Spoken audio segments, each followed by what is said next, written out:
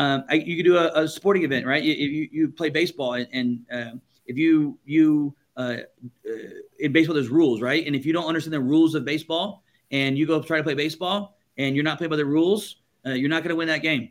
Not only that, here's another point that people miss out on, is that not only will you not win at the game, the people that are winning at the game won't actually want to play with you anymore.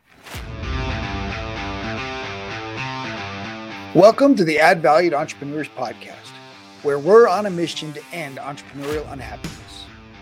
If you're an entrepreneur with a burning desire to change the world, this podcast is for you. We're here to help you transform your life and business so that you can achieve the freedom and fulfillment you crave. This show is dedicated to entrepreneurs who want more out of their life, more meaning, more purpose, and ultimately, more happiness. You deserve it all, and it's possible. I'm your host, Robert Peterson, pastor turned life coach for business owners. I believe that success without happiness is not true success at all, but there's always hope for those who are willing to take action. Join us every week as we bring you inspiring leaders and messages that will help you on your journey towards success. Thank you for investing your time with us today. Let's get started. Just wanted to mention this episode was recorded earlier, and as our audience grows, we just wanted to share some of the value from our earlier episodes. Our guest today is Andrew Cordle. Andrew is an acclaimed author and international speaker with over $350 million sold from stage alone. You may know him better as the CEO of Money Is, a show where he hosts today's leaders and influencers in authentic business conversations about money. He has interviewed hundreds of experts, including masters of the industry like Kevin O'Leary, Gary Vaynerchuk, and Grant Cardone.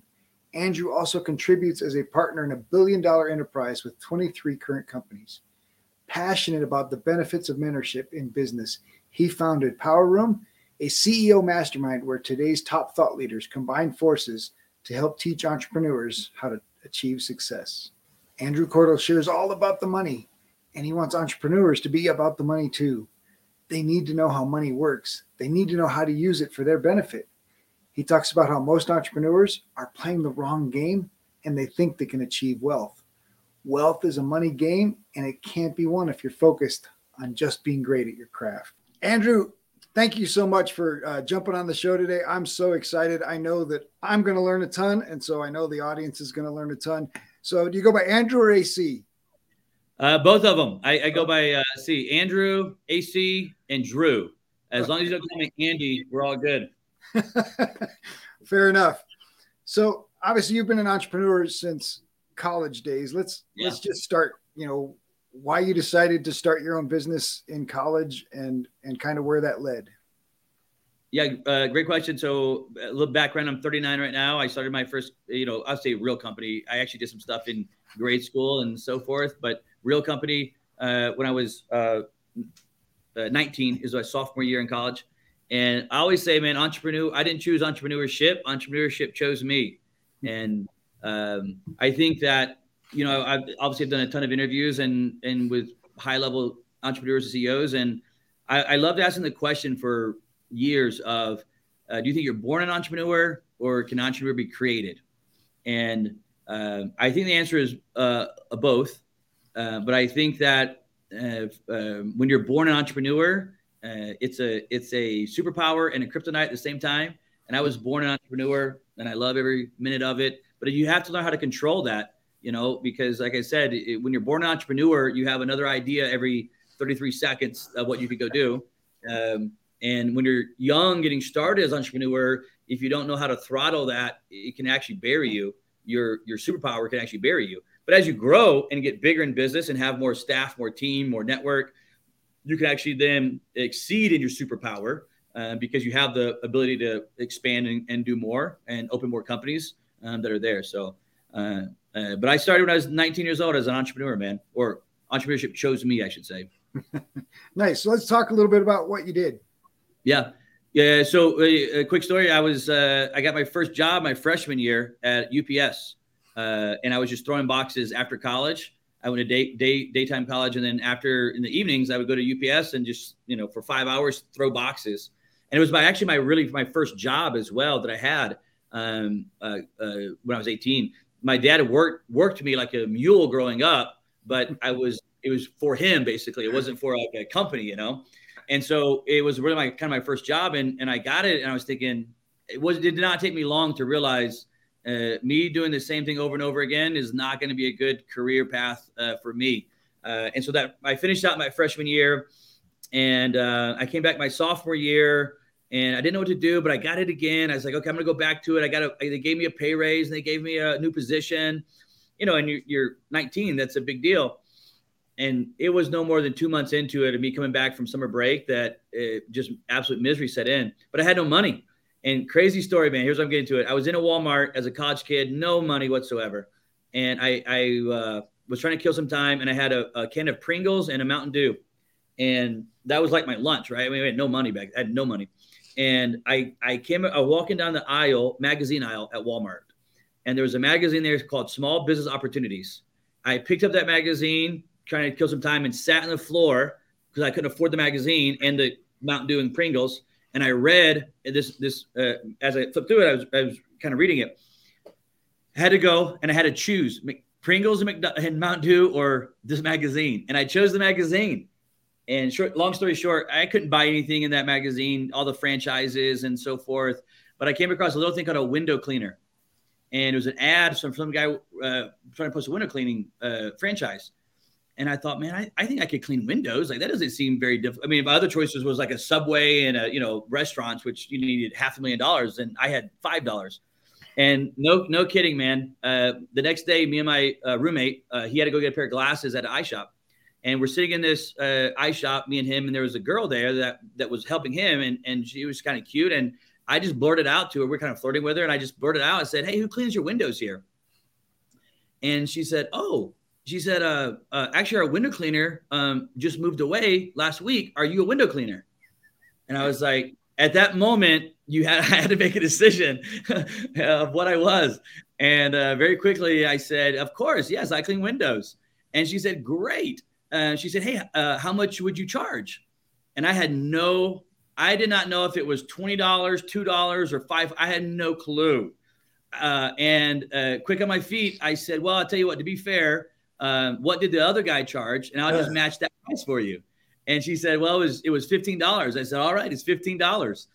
And she said, well, we have 6 other store locations. Can you do all 6? I said, well, of course I can. And that's how I started my entrepreneurship career right there. I built that company in college to over $1 million a year in revenue. And we got into pressure washing and cleaning vending hoods at restaurants. And I had all the Arby's, McDonald's, Red Robins, all kinds of, and I ended up $1 million a year. And I sold it when I left college. I split it up in 3 ways and sold it when I left college. So that's how that was my first entrepreneurship journey right there. Running off of a BlackBerry in my dorm room on a bunk bed. Well, that's fantastic. Obviously that experience just sets you up for so much, creating relationships, obviously sales, kind of cool. Get your first sale, get 6 locations in one shot is like, all right, this is what I need to do more of. Yeah. Go figure this out. And I went on that journey, man. So we built it. And then same way, it was how I got into pressure washing was I was cleaning Arby's, and the district manager came by, and this was like 3 months into me starting my company. And he said, hey, on your flyer, I printed from, this is early 2000s. We printed it right on from my computer at my dorm room, little half 5x7 flyers, and your 1 pages, and cut them in half, and we had passed those out. And he said, hey man, he brought it out to me, and he said, on your flyer, it says that you power wash. And he said, I need to get all my buildings power washed. And he said, can you do that? I didn't even have I didn't even know that we put it on there. And so I said, well, of course we power wash. And I went and rented a power washer from a Home Depot and did a store. So, part of entrepreneurship is, for sure, is the ability to, that you're willing to take risk. You have to, as an entrepreneur, be willing to take risk. Every business I start, like I said, me and my partners here have 23 different companies, and every single one of them is full of risk. But from the very first one in window cleaning, it was full of risk, right? That's part of being an entrepreneur. And that's where I always say that when you're born an entrepreneur, I think is uniquely enough, that part seems to be a little bit easier for other entrepreneurs, because when you're born entrepreneur, I'm willing to go to zero. Like, I've went to zero. I have lost everything, and I got right back into entrepreneurship. And when I lost everything in 2008, my mom and dad are both school teachers, and both of them were begging me. I have my degree in education, and both of them were begging me just to go let them get me a job at the school and be a teacher and coach. And I couldn't. There was nothing in me. I would be selling myself short, So even when I lost everything, went to zero, I went right back into business, 2 months later. Yeah. So obviously, between college and after selling your window washing business, you got into real estate, and that's what crashed in 2008. Yeah. So how did you become the phoenix that rose from your real estate ashes? In entrepreneurship, whether it be real estate, whether it be, I'm doing an NFT platform right now, and all kinds of different stuff. But no matter what it is inside of, being an entrepreneurship, it's part of the process is going through failures. And like I said, on my show, I've interviewed hundreds of massively successful entrepreneurs. Every single one of them has had failures. And it's okay. Failing is not a bad thing. Failing, if you understand it, can be an extremely positive way. And this sounds weird, but hear me out. In that, obviously, I don't ever want to fail. But when I fail, I have a mindset and a viewpoint of it. When I failed at whatever this thing was, that it could be, that in that failure is where I can expedite my learning process, my growth process is inside of a failure. When you fail, it puts you in a unique position that you can either expedite growth because you're so vulnerable, you're so open, you're so real with where you're at right now, that if you get to that point, it allows you to grow and learn at a very high rate of speed of what you just went through. When you never have those failures, you can still learn, but it's a more drawn out process, and it could be years and years of learning. But through a failure, you can expedite a learning process because it's real to you. You can learn from a book, you can learn from a teacher teaching you, but there's no greater teacher in the world than failing and learning through that failure of what you can be done. So as an entrepreneur, I said earlier that part of being an entrepreneur is willing to take risk, but also part of an entrepreneur is with those risks comes failure sometimes.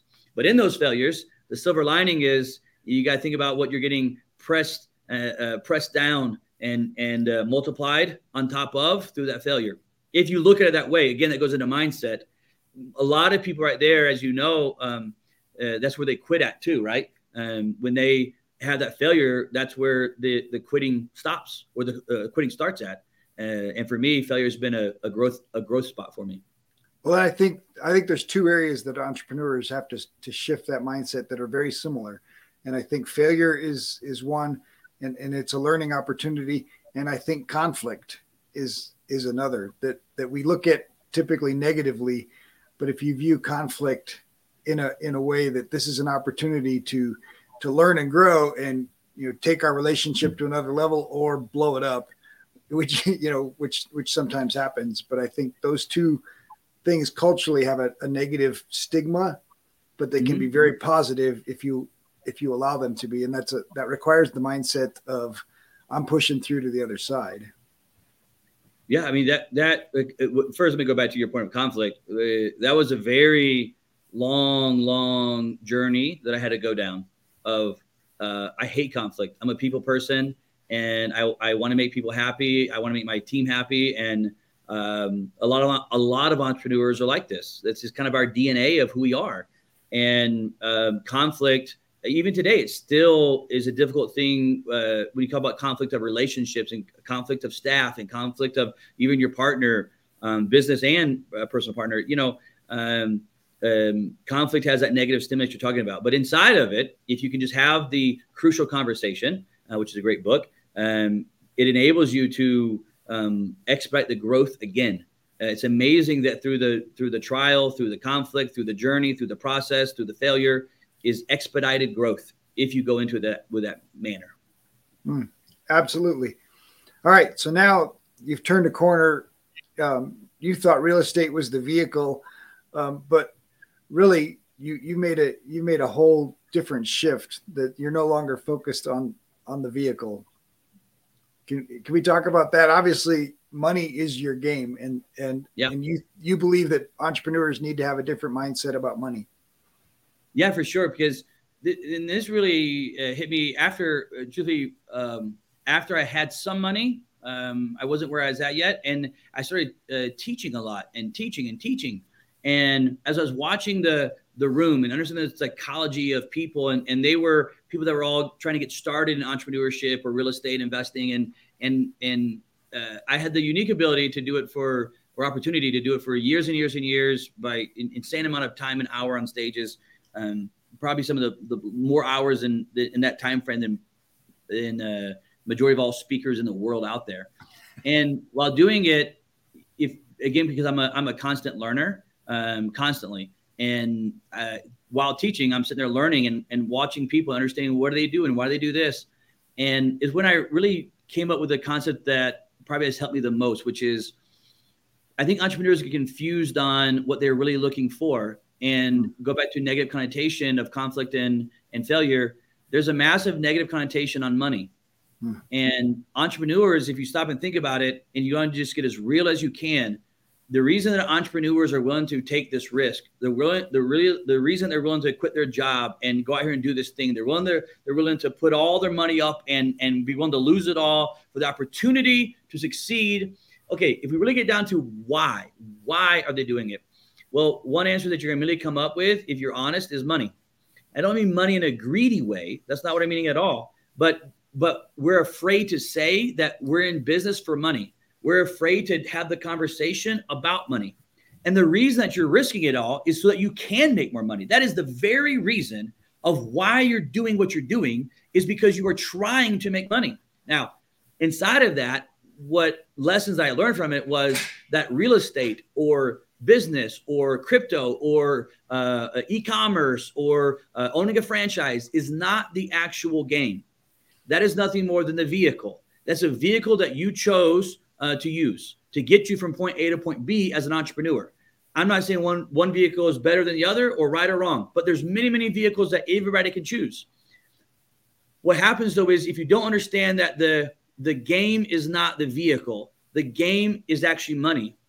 That's why you're using these vehicles. And so because of the psychology of understanding when people are going through this, when their focus is on the vehicle, they can know everything there is to know about the vehicle. They can tell you how it works, how it operates, how this real estate deal transaction happens, how you have to talk to this person, how this works. They can tell you everything there is about that transaction inside of it. But just because they know everything about the vehicle still needs one more thing. It needs gas. Gasoline for that vehicle is money. And what happens is they can know everything about a business or a vehicle, but nothing about money. This is why you'll find entrepreneurs that are 10 years into entrepreneurship and still are broke. They actually still live paycheck by paycheck. It's just sale to a sale or customer to a customer, but they're still absolutely in a rat race broke. They feel a little bit different because it maybe comes in chunks sometimes and they can take some vacations. They have a little more freedom, but I can make the argument as entrepreneurs, we have less freedom. I work more hours. I spend more time, not 9 to 5. I spend 5 to 9 working. So understanding that what happens is entrepreneurs get stuck focusing on the wrong thing. And this doesn't apply to just the entrepreneurships. To give you maybe a clear parallel to your listeners, think about it from a doctor. I cannot tell you how many doctors I've met with that are experts at their field. I mean, they are great at what they do, but they're horrible with money. Horrible with money. Dentist, great at a dentist, horrible with money. Okay, why? It's the same concept. They focused on the vehicle of how do I be a great dentist? How do I be a great doctor? And they became great at that. But what they really wanted to be great at was actually money. That's what they actually wanted to be great at, but they never took the time to learn money. They never took the time to learn the rules or the game or the game pieces of money. Instead, they focused on the vehicle, dentist, doctor, business, entrepreneurship, real estate, crypto, all those things. And so for me, the massive shift was when I said, wait a second. The truth of the matter is when I go into my inner core, the reason I'm willing to do all this stuff is because I want to make money. Now, again, not in a greedy way, but I want to make money because I want to make a difference. Now, this is how the whole Money Is show, the show that I do, was birthed. was going on this journey. Because what I realized in the room was that, as I was teaching, was that people did not actually know why they wanted money. Not only did they not know that the money was the game, they actually couldn't tell you why they actually really, truthfully, deeply, internally wanted to risk it all to go make money. They would say the challenge is that they've been taught their whole life not to talk about money. Of course. and that money's, money's just the reward, right? So money's the prize you get for your productivity. So the prize you get for being a good doctor is the money. And so the better doctor you are, the more that you supposedly would get. But there's a limit at that. And where their focus goes, their energy flows, right? Dude, I used to say in class all the time, where your focus goes, your energy will flow. And if your focus is on how to be a investor in real estate, that's where your energy is going to flow. If your focus on how to do e-commerce, that's where your energy flows. What's not flowing to is, but how does actually money work? Because those are not the same things. You can be great at e-commerce and horrible at money. You can be great at real estate, horrible at money. Those are not the same things. So you nailed it, man. It's very, very true. So that's where my whole show is birthed from, which is my show is called Money is Blank. And every guest that comes on, I interview high level CEOs, successful entrepreneurs, and they answer the question, and I have a big sign that they have to sign it, and they fill the blank in. Money is blank. And they had to put an answer there. And what I'm really trying to get to in that show was, but why do you want money? I know it's first we have to acknowledge that the reason I'm doing this is because I do want money, but I don't want it in a greedy way. So why do you really want it though? And casually people will say, well, I want it for financial freedom. Okay, but what does that actually mean? Like, what do you mean financial freedom? Define what you mean when you say financial freedom. And what you'll find is most of the time, what I have found throughout my career is that people want money for one of three things. The 3 F's, what I call it. They want it for family, they want it for their faith, or they want it for foundations. That's why they want money. They want to help their family. They want to help their faith accomplish whatever their faith is trying to accomplish, or they want to help a charity or foundation accomplish what it's accomplished. Majority of all people are not greedy. It's not why we're in business, is to be greedy. But as you know, being entrepreneur, leadership and coach like you are, when entrepreneurship is hard enough and will come with enough pushbacks and up straight uphill climbs you have to do, when you don't know why you're climbing up this hill with no rope and no all risk, and you don't know why you're actually doing it, you'll find reasons to quit. But when you know what the North Star is, when you know what you're really, really about, why you actually want, first you got to say it out loud. It's hard for people to say, I want money. It's amazing. It's hard for people to say it. Well, if you won't even consciously say it, and I can get into the subconscious brain and the conscious brain, which is one of my favorite topics out there. But if you won't even say it, your body is never going to produce it because you have never said it. And go back to what you said earlier, a lot of us growing up is that money was negative and money was a negative topic and you can't talk about it. And money is the root of all evil. And all these things that money doesn't grow on trees, all these different things that we grew up with, that is programming our subconscious brain. And it manifests exactly what you're telling it to manifest. You're the one that keeps saying that money's bad. You're the one that won't even say that I want money. Therefore, how could your mind, body, spirit produce what you're actually wanting? It can't. It won't. It can't. And what's ridiculous is if they had a job, they want, oh yeah, I want that 50-cent raise. I want that dollar raise. I want more, and of course the universe says, well, there's a penny on the sidewalk. There's your more. Yeah. Because we're not willing to say, I want this, right? Financial freedom, means $7,500 a month. My wife quits her job. Financial freedom is $32,000 a month. And we support the things that we want to support. Financial freedom is $100,000 a month. And they fight back saying, oh, I've never made that in a year. How could I make that in a month? And first, that's the first reason you won't do it, because you refuse to believe that you can do it. I mean, you can't do something if you don't believe that you can go do it. I mean, this doesn't even make logical sense what people are doing as an entrepreneur when they say exactly what you said of that. Well, I've never made that in a year. There's no way I can make it in a month. Okay, I agree with you. With that attitude, you will not do it. I do agree with what you're saying. To make the $100,000 a month, understand it is doable. People are already doing it. You're not Lewis and Clark pioneering a new path that no one's gone down. This has already taken place, and it's currently taking place with people all around you. You're the one that says you can't do it. It's not the economy. It's not the country. It's not other humans. It's just you. I love Wallace D. Wattles. says it. If somebody in your neighborhood's doing it, if somebody in your town is doing it, if somebody's doing it with whatever you're doing it with, if they're window washing and doing it, then there's no reason that you can't do it. And so it's the greatest it's not likely the vehicle, right? You any vehicle. There's tons of vehicles. You choose, pick your vehicle. You can choose whichever one you want. People do it all around you. You know, we live in the greatest country that freaking is on the face of the planet with more opportunity than we could possibly imagine. We're breaking into a new world right now of industries of metaverse and NFTs and crypto. It's the wild, wild west of a new world that's being birthed in front of you. And meanwhile, you're the one walking around saying you can't make money. I'm gonna get hot, man. I'm not. All right. Let's settle back down. You have a similar religion background. Grew up in the church. Sure. Mm-hmm. Parents grew up, just working for a living, saving maybe for their retirement. The typical, American story, right? And that was success, right? You worked 28 years and you set aside just enough to not have to, not have to borrow from your kids when you're an adult. Yep, that's the goal.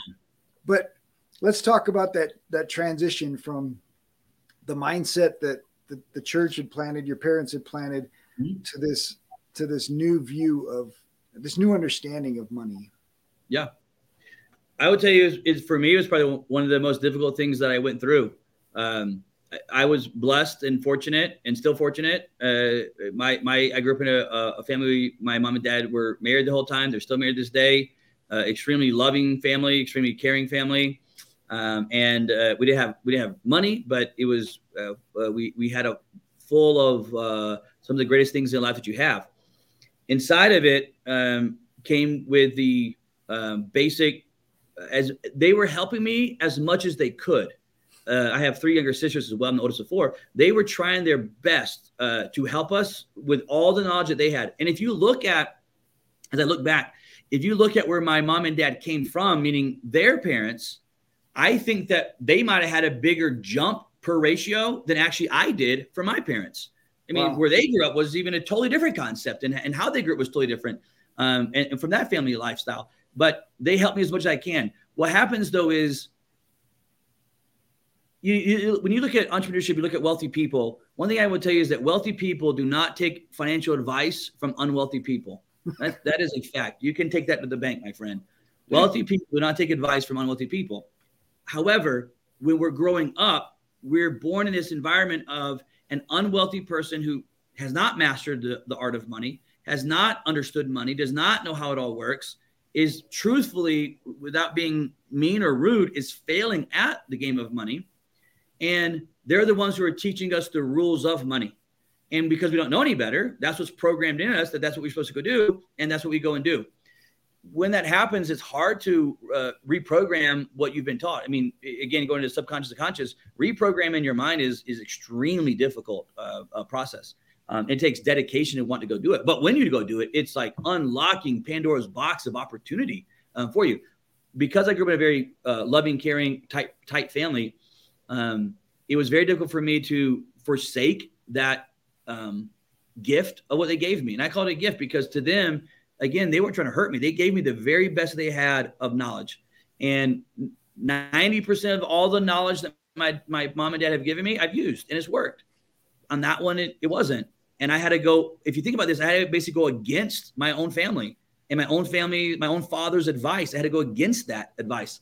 And it was extremely, extremely difficult. And honest to God, the only way that I think for me, okay, this is me personally, the only way that I finally was able to justify it to my parents that I was right, okay? Because to this day, they're not entrepreneurs.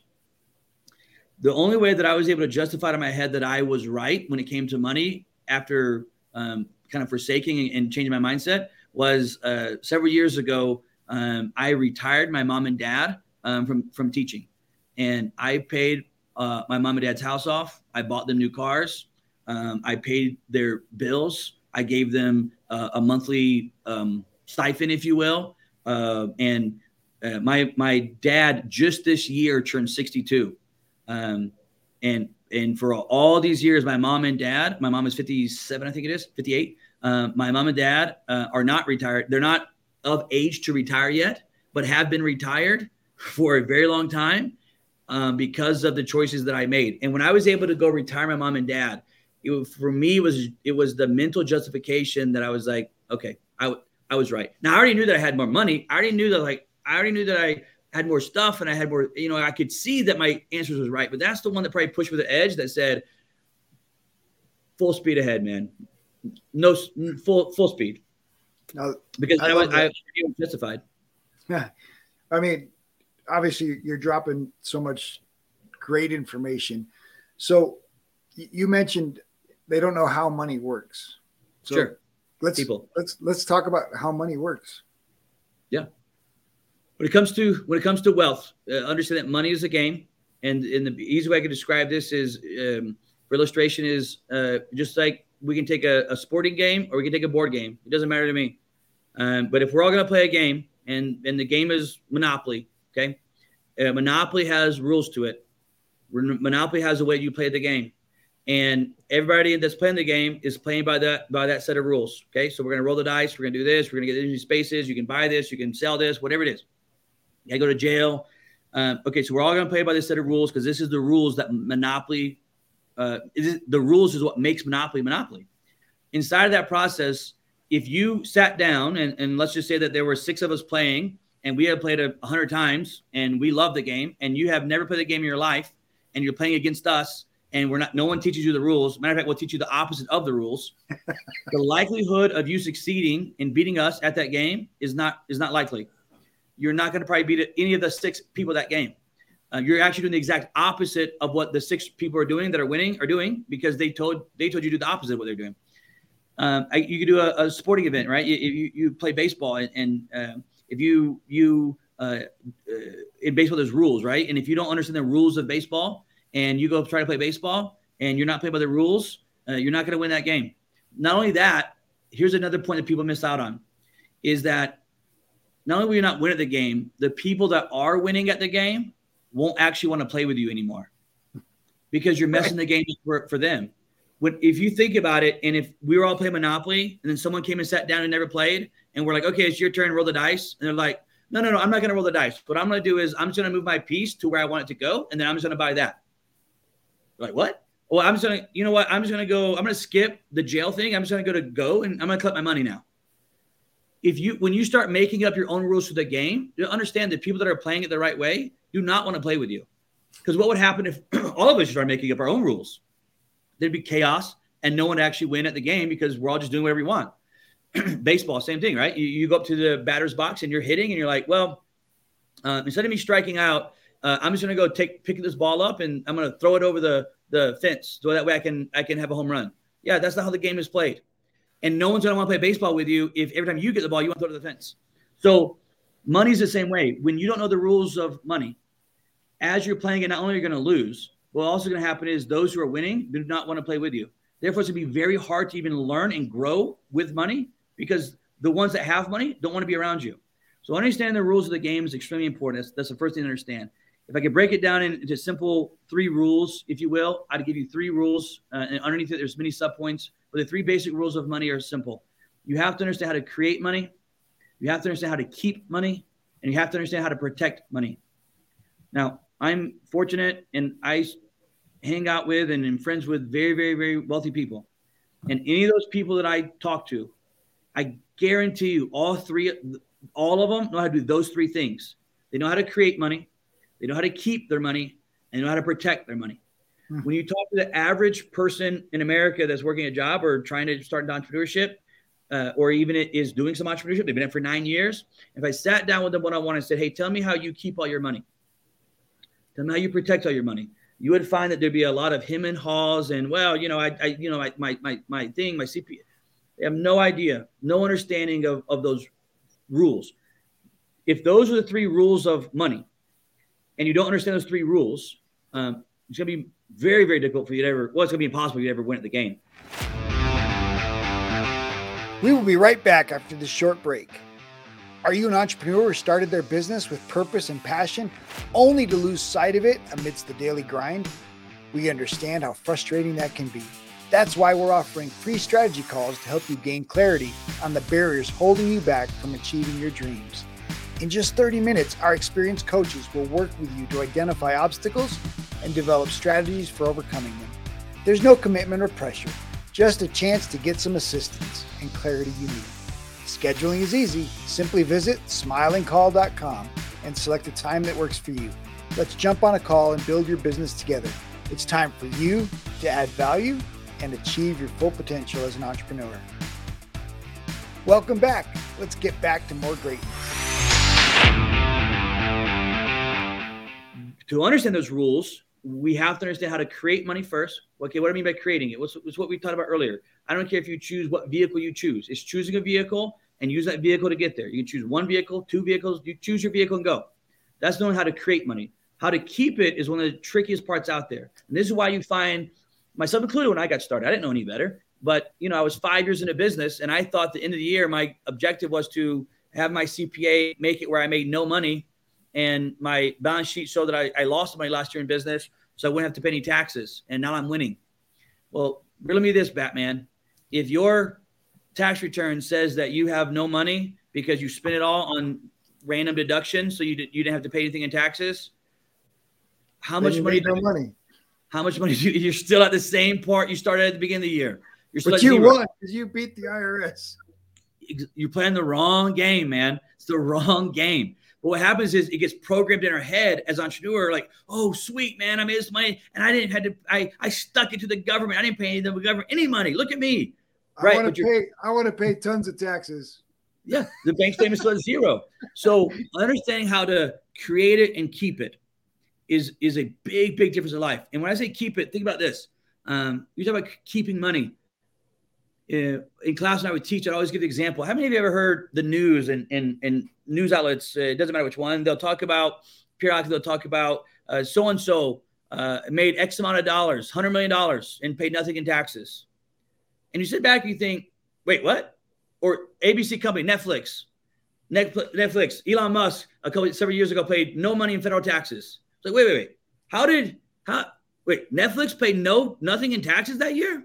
Well, how are these companies able to do all this different stuff? Well, here we were sitting there, and I'm like, man, if I make 80 grand in my business, I got to pay 30 of it. And here's this guy making 80 million and paying nothing. When I started to question that concept of how a lot of that is working is where probably the most of my wealth began to change.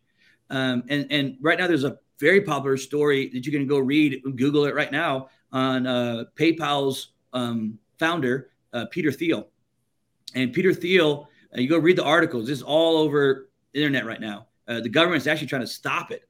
Thankfully, they didn't pass the bill. They literally just voted on it last session, and they did not pass it. But Peter Thiel turned $2,000 investment into over $5 billion of tax-free wealth. Now, when you think about the concept of tax-free, I don't think people understand what that freaking means and entails. When you see, if I make $1,000 and you make $1,000, but you spend your $1,000, you still have zero. But if I make $1,000 and I keep my $1,000, I have 1,000, you have zero. So creating it is not the only step to the game. It's knowing how to create it and keep it. It's knowing what vehicles the wealth you're using and all their tax strategies to be able to create money and keep as much of it as they possibly can. And I'm not talking about running with a basic CPA that's just trying to balance you out at zero. Really quick, we don't have time to go through all of these, but there's 5 magical tax-free accounts that the government has set up for us as humans, and the majority of humans never use them. But in these accounts, I can invest my money, I control it, I invest it, and as I make money back, I can pay nothing in taxes on it now or later. I can pay nothing in taxes. So there's 5 accounts. There's the main account that everybody should get into, especially for an entrepreneur, because in this account, it's the best account out there, and you have to be a business owner to even have this account. It's called a solo Roth. There's an account called a solo Roth. In that solo Roth, I direct my own money, and I invest into crypto. I invest into apartments. I own apartments. I own houses inside of my solo Roth. So I don't own them. You ever hear wealthy people say, own nothing, control everything. This is what they're literally referring to. So I don't own that. My solo Roth does. And understand, I know a lot of people are saying, oh, my LLC owns it. No, because that's not what that means. Go look. I can very quickly go to the Secretary of State's website and pull up your LLC and to find out very quickly that you own that LLC. Therefore, you own it and you control it. In what wealth you're talking about is in the account of a solo, I actually don't own that house. The literal solo owns that house. And the great thing about it, or that apartment, or that business, or whatever it is that I'm in, or that crypto, and the great part about it is as that asset begins to make more money and the income goes back into that solo, I pay nothing in taxes. Therefore, I will make X amount of dollars, $1 million out of that solo, and I will pay how much in taxes? I will pay 0 in taxes. At the end of the year, do I have to hide it from the IRS? Oh, not at all. I fully show it to the IRS. Who made the freaking accounts for us? The government. The IRS follows what the government it says is the law. The government, Congress, Senate passed these years and years ago. We just use them. Wealthy people use them to maximize our potential. Again, just as a quick thought, I'm going to go back to, so I don't have to explain it all. It takes a while. Just go Google Peter Thiel Roth, and you'll find out exactly what I'm talking about. 2,000 into 5 billion and pay nothing in taxes ever on that $5 billion. There's the solo, there's the traditional Roth, there's the HSA Roth, there's the Coverdale Roth, and there's what's called a golden Roth. Those are the 5 tax-free accounts that we can utilize to our advantages to create and keep the money that we make. The last thing is protecting it. Protecting it is you have to understand that as you get money, you're going to get sued. You're in business. It's only a matter of time in the world that we live in. I just had a buddy of mine. He's in New York, and he owns a collectible dealership. Like you see that money up there behind me. That's all old money. And I bought that money from him. He owns a old like collectible small little dealership, and in downtown New York, in Manhattan. And someone sued him just last month because his website was not blind friendly, and they sued him. And he's going to pay him money now because his website was not blind friendly. And so the blind and person sued him. Now, just understand, there's entire organizations that go around and sue companies for exactly that. That wasn't most likely. I don't know the whole story, but most likely that was not a blind guy that couldn't see something on the site and then sued him. It's an organization that does this. So it's how they make freaking money is they sue companies on their website not being blind friendly, which is against code, and now they get sued. So how to protect your assets is a whole nother concept. So the 3 rules of money: create it, keep it, protect it. You find a wealthy person, I could spend I'm not kidding you, I could spend the next 24 hours straight, nonstop, breaking down all those steps right there into how that actually takes place. I can tell you how the Cook Islands Offshore Trust work. I can tell you how it's all set up. Why? Because I know how to create it, keep it, and protect it. When you understand the levels of money that I'm talking to you about, now you can play the game at a very high pace. Now what happens is the game that I play is money. The game that other people play is vehicles. They play NFTs. I play the game of money. I know the rules at a very, very in-depth high level of it. So can anybody else, but you got to be willing to go learn it.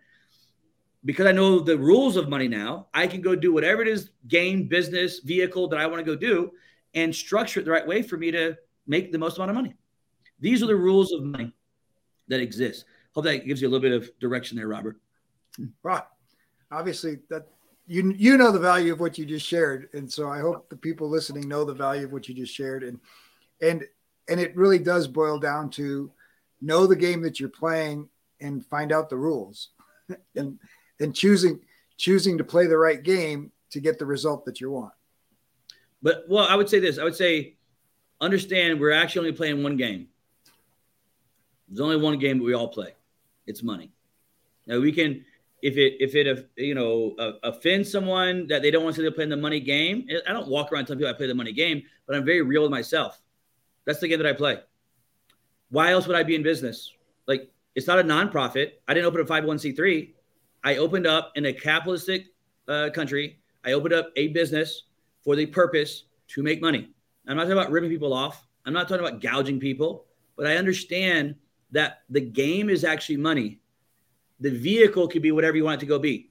but the game is money. What most people miss is they never play the actual game. They're just tinkering in the garage on a vehicle that will never work. Just like maybe your dad did, my dad did. They had some old car out there and they just tinker on it and tinker on it. And it's been there for 12 years, tinkering this car. It ain't going anywhere.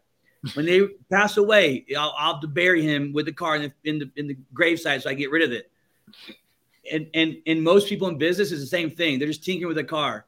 They're tinkering with the vehicle. They don't understand the game. The game is money. The vehicle can be whatever you want it to be. So good. So obviously, I think you agree with this. Let's talk a little bit about the power of contribution and its role. Give me contribution, and I can go different ways with it. Tell me what you're meaning by when you say the word contribution. Give me context around it. Just supporting what you mentioned earlier, the 3 F's, right? The family foundation yeah. So contribution, obviously the thing outside of you is the opportunity that you create. For me, I always found it fascinating that the church still perpetuates this, the love of money is evil, money's bad to have around, and yet needs to be sustained by givers. That the better givers are the ones that make the most money. And so we create this dynamic that really long-term isn't sustainable. No. And I'm going to go on a rabbit trail here with you for a second, and I'll come back to contributions because I'll speak to the religious side of it for a second. I grew up in a very religious home. I would still consider myself, I'll use the word religious, probably not the right word. But even today.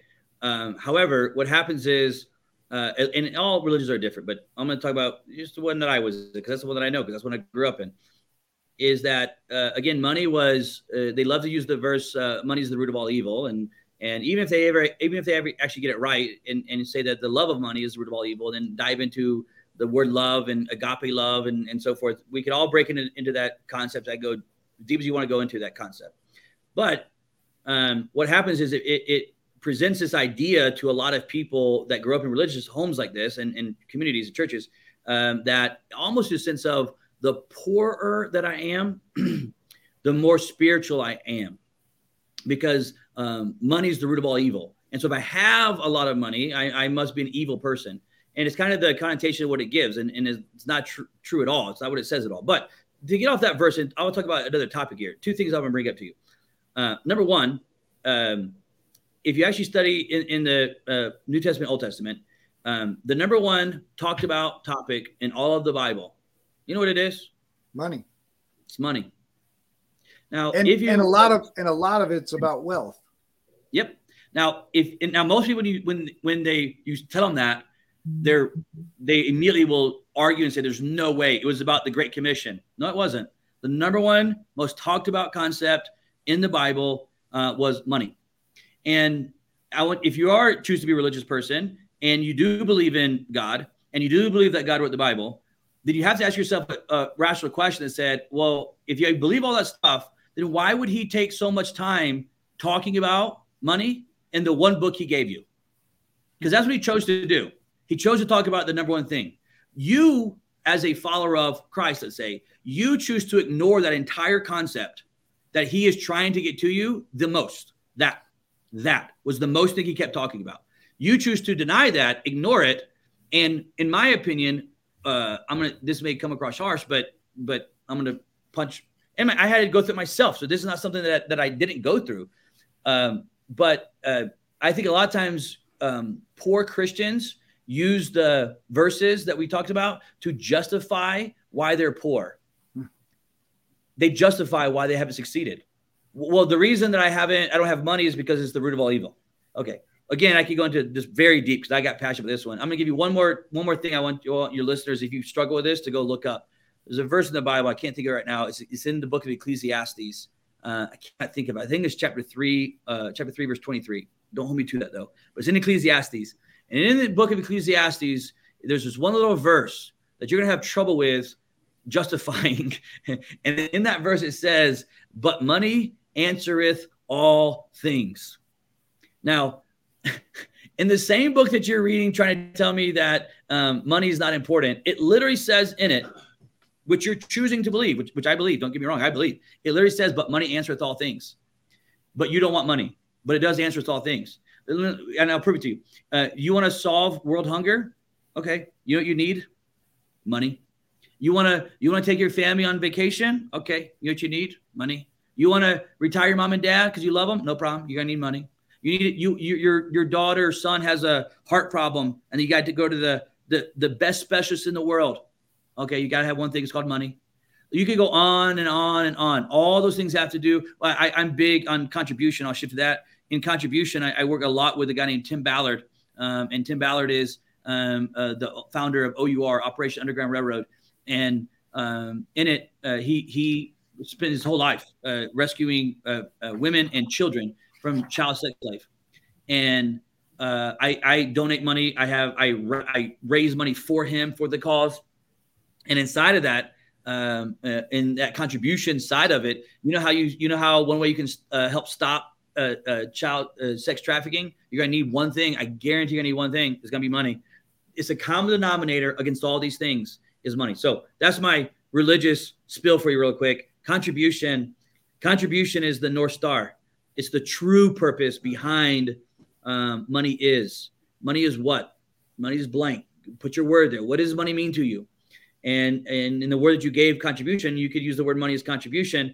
I use the word influence based off of my study in what I just kind of went through with religion and understand that money answers all things. And I can use money. If I had a dollar bill right here and I was showing it to you, I could say it was $100 bill. Understand, I can use that money for good or bad. The money is neutral. The money has no soul. The money does not know if I'm using this money to buy a child so that I can commit some of the vilest crimes in the world, or the money does not know if I'm donating that money to the foundation to save that child. As a matter of fact, here, I know what I do. I have all this money in my office. It's all over the place. Matter of fact, right here on my desk, this is a $1,000 bill. This is a real. They don't make them anymore. This is a $1,000 bill they used to make in America. This right here is a $500 bill. They don't make them anymore. I have all this money and old money and so forth all around the room. But this right here, if I can show it to you, this right here is a plaque with money on it. And that money's from Mexico.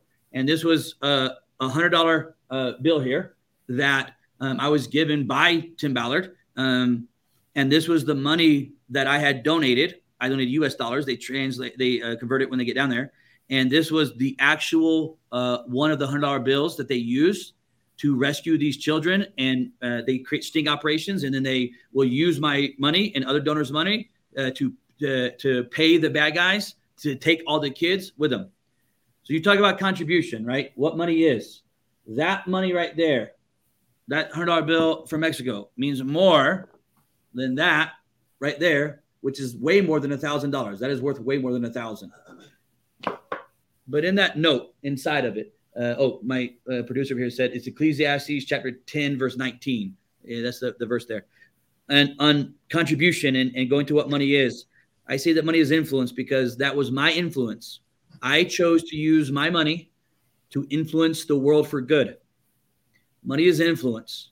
There is now several children, and I don't want to get gruesome here. There are several 8-year-old, 9-year-old, 7-year-old, 10-year-old boys and girls that are not getting raped today because I chose to use my money to influence something for good. You have to understand what you really want money for if you want money. To be successful entrepreneurship, you have to know why you really want to be successful at it, because entrepreneurship by itself is hard enough. But when you know the North Star, and I know that I'm going to use my money to influence the world for good, and I know as I make these decisions in business that I'm going to take this money and I'm going to donate it and I'm going to use it to have a 9-year-old boy or girl stop getting raped by some vile creature of a human in this planet who's never experienced love as a child. Now business becomes a lot easier because you understand my North Star. I understand what real money is about. Therefore, when bad times come, tough decisions come, those conflicts come, those failures come, it's way easier. It was never about me in the first place. It's about me taking this and giving it to the good of the world that we need. Hmm. That is what money is for me. Money is influence. So good. That's so fantastic, and thank you for sharing. For me, the other piece of that is the energy that creates, and Sure. and how that, for some people, money is just that, the piece of paper, right? The reward for the work, right? The compensation for, the do good, receive what you deserve, right? We hard work, you get paid, right? Hard work, get paid, those same kinds of things. But the truth is, when you give and you put that money out, it creates this energy flow that comes back. I have obviously all the shows I've done. There's been some incredible words given. One of my favorite words for money is energy. Money is energy. From the basic concept, understand that for me to make that money that I showed you, I had to expend my energy. So if you understand that money at its core, the dollar simply is representing energy that I used to create it. Okay. That could be from a simple standpoint of an hourly job that I was digging this ditch and he told me they pay me $8 an hour or whatever it is. I expanded my human energy, my bodily energy to dig a ditch for an hour. And in return, that $8 they gave me represents stored energy of my life. That's what that is. It's stored energy.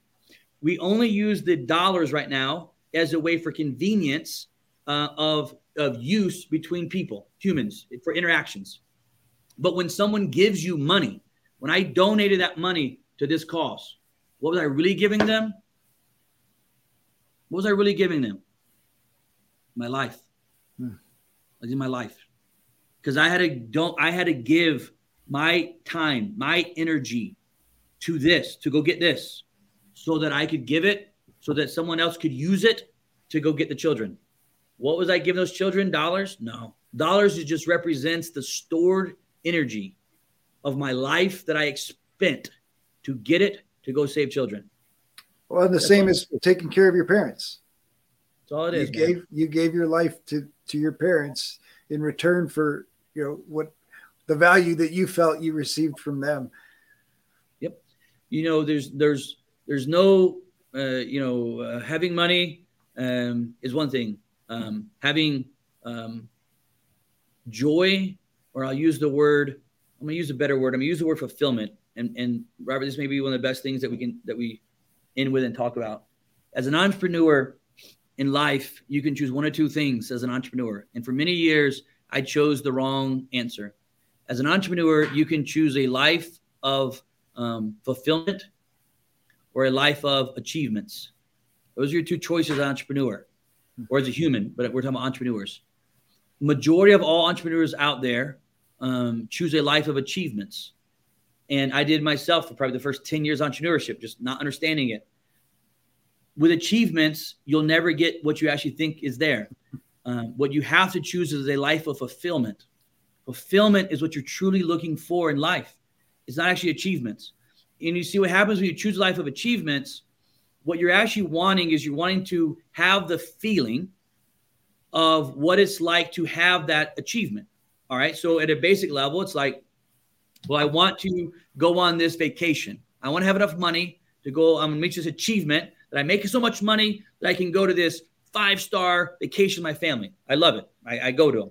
Okay. But when you are focused on achievements, what happens is what you're really saying is, I want to feel the love, the joy, the success, the feelings of being able to have that achievement and get to the vacation. Well, but when the challenge with that is that's one of those ideas that the success is a destination, right? That there's some place that you can arrive to. Yep. Because what happens is, I spent the first 10 years chasing a goalpost. And every time I thought I got to the goalpost, it moved again. And how many entrepreneurs have said, man, if I just make my first million, man, when I make my $1 million, and as soon as you make $1 million, you don't even think about it. You actually will blast through the first million as you get close to it, and you won't even acknowledge it. You won't even take the time to enjoy that you made the million, because now it's like, I need 10 million. And then as you get to the 10, it's like, I need $1 million a month of income. And the goalpost just keeps changing. And what happens is you're allowing the world to dictate what success is. That's not your definition of success. That you allow someone else, the world, to dictate, well, if you drive this car, that represents success. If you have this house, if you go this thing, if you wear this watch, whatever it is, if you have these things, that's success. But what happens is there's more things than there is money. You'll never run out of things. There's more things, and there's new things that come up every day. So every time you have money, there's new things that come up. What entrepreneurs are truly looking for is a life of achievements. I mean, a life of fulfillment. That's what we're looking for, is life of fulfillment. What they mostly choose is achievements. What you should be choosing is a life of fulfillment. Fulfillment is not about money, but will money come with fulfillment? In most entrepreneurs' life, the answer is yes. The answer is yes. Because for most people to feel, as an entrepreneur, for me to feel fulfilled in life, and that I've accomplished my life's purpose, that would have to include money in my life for me to feel fulfilled. So it's not that I'm trying to get you to forsake money or not have money, but I want you to understand that money is not the answer for your feeling of success. What's the answer is you choosing a life of fulfillment. I got here at my office this morning at 6 a.m. and I go through my morning routine. And in my morning routine, I'm on purposely choosing a life of fulfillment that day. I choose a life. Hold on a second. I want to get very real with your people. This is my planner.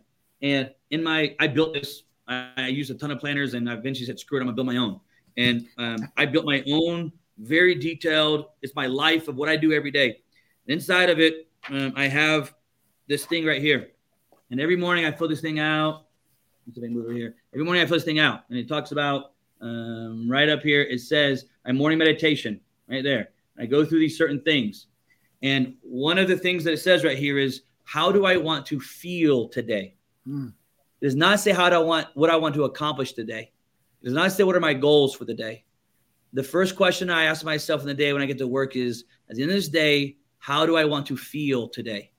And what happens is when I choose how I want to feel, my subconscious brain will start producing that feeling, and those relationships and my thoughts and my movements will drive, because that's what I'm telling my body that I want, how I want to feel today.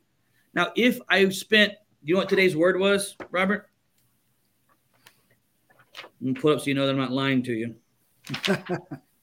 Today's word for how I want to feel was that word right there. That word? Almost see it. Loved. Oh, nice. Loved. Today, I when I was at the office, we have a party today at our right. Actually, we got this podcast. We have a big party for my team, and I ask myself the question every day: how do I want to feel? I think through the day, and I go with my heart or my gut of whatever word it comes up, pukes out of me is the word I go with. And as I said today, how do I want to feel? I thought about my team, my staff at the party, and I said I want to feel loved today. Therefore, if I end today and I feel loved, will I live a life of fulfillment? If you lived a life and you felt love, you'd be fulfilled. Absolutely. I choose fulfillment over achievements. And that my word changes every day. Every day it changes to however I want to feel that day. I don't allow money or achievements to dictate my feeling as a human. My self-worth is dictated, controlled by me. Today I feel loved. I love that. Yeah, so good. I mean, it brings it back to the journey, right? Because it really is. If you're not finding enjoyment in the journey, then you're on the wrong route. And you need to choose a different. Well, I can tell you, if you're not loving and to the greatest moments of loving the journey, you're choosing achievements. Achievements has nothing to do with the journey. Achievements is the exact opposite. Achievement says, screw the journey. I'll take every shortcut I can possibly get, and I just want to get to the end goal so I can have this house and this car. All those things will go away. They actually won't give you what you're thinking of. Choosing a life of fulfillment is where you focus on what you said, the journey. And every day, my life is about me enjoying today. I lived many years as an entrepreneur, always about the future. And I always find myself saying, well, once I hit here, I'm going to do this. once I make this amount of money, I'm going to do this. Once I achieve, I'm going to do this. And what happened? 10 years later, I was still saying the same thing. I was still saying, well, once I get here, now once I do this, that's getting the haves before the bees. So I love it, man. I love entrepreneurs. My heart is surrounded by entrepreneurs. I'm a born entrepreneur. It chose me, and I struggle with many, many, many things. And if I could do anything to help entrepreneurs, this is what I want to do, man. I love it. Well, you've dropped a ton of wisdom that if anybody takes action on just one or two things, they're going to change their life. And so I appreciate that. But I always ask at the end, just, you're sitting across from an entrepreneur. You've just had this great conversation over coffee, and you're going to leave them with AC's words of wisdom. Well, I've had many cups of coffee with many entrepreneurs. And man, I'd probably tell you it's what I just talked about. I mean, I could talk to you about money and the accounts, which are so incredible. But I think if I give entrepreneurs one piece of advice, it would be that. It would be, I promise, if you can take the time to choose fulfillment, you'll actually get what you're looking for. Where you're at now is a mirage. It doesn't exist. It's not there. How many wealthy people do you know that are freaking miserable in life? Choosing a life of fulfillment will actually get you what you're looking for. I would give you that piece of advice and understand what that truly means, and study on that concept. And the last piece that I could give you would be what I said before that, which is know who you really are. Meaning my North Star of contribution. I know what that is. I know it beyond a shadow of a doubt. I understand what it does, how it works. And because I know that, it allows me to make decisions based off of that. I don't make decisions every day based off of how does this affect necessarily this part of the business or this part of the business, or if we do this. I try to make decisions based off of, if we do this, how much money, how much time, how this affect my end purpose in life, which is right now, and it could change, but right now, this is it, man. I'm all in on it because I'm passionate about it. I would say if you know those two things, if you know who you truly are, what your North Star is, and number two, if you live a life of choose every day a life of fulfillment, it'll get you to your North Star as well. That's probably the best advice I could give you right now as an entrepreneur. Nice. Andrew, thank you so much for taking the time today. I appreciate you. Yeah, absolutely love it, man. Thank you for tuning in to this episode, brought to you by the power of intentional decisions that lead to massive action. Those aren't just buzzwords. They're qualities that can help you take control of your life and build a successful business. To support you on this journey, we're offering you our most popular survey to help you establish a baseline. Visit enjoybizlife.com to check it out and take the first steps towards changing your life and business. We often make things more complicated than they need to be, losing sight of what's truly important. This tool will help you refocus on what matters most so that you can start doing the things you've always wanted to do, like spending quality time with loved ones. And if you enjoyed this episode, please show us some love by liking, subscribing, or leaving a review. But most importantly, share it with someone who needs to hear it. In our next episode, Robert chats with Stefan Georgi, copywriter extraordinaire. Stefan shares not just some copywriting tips, but business skills that all entrepreneurs need to hear. He saw the gigs lifestyle and made himself an expert to build and market businesses.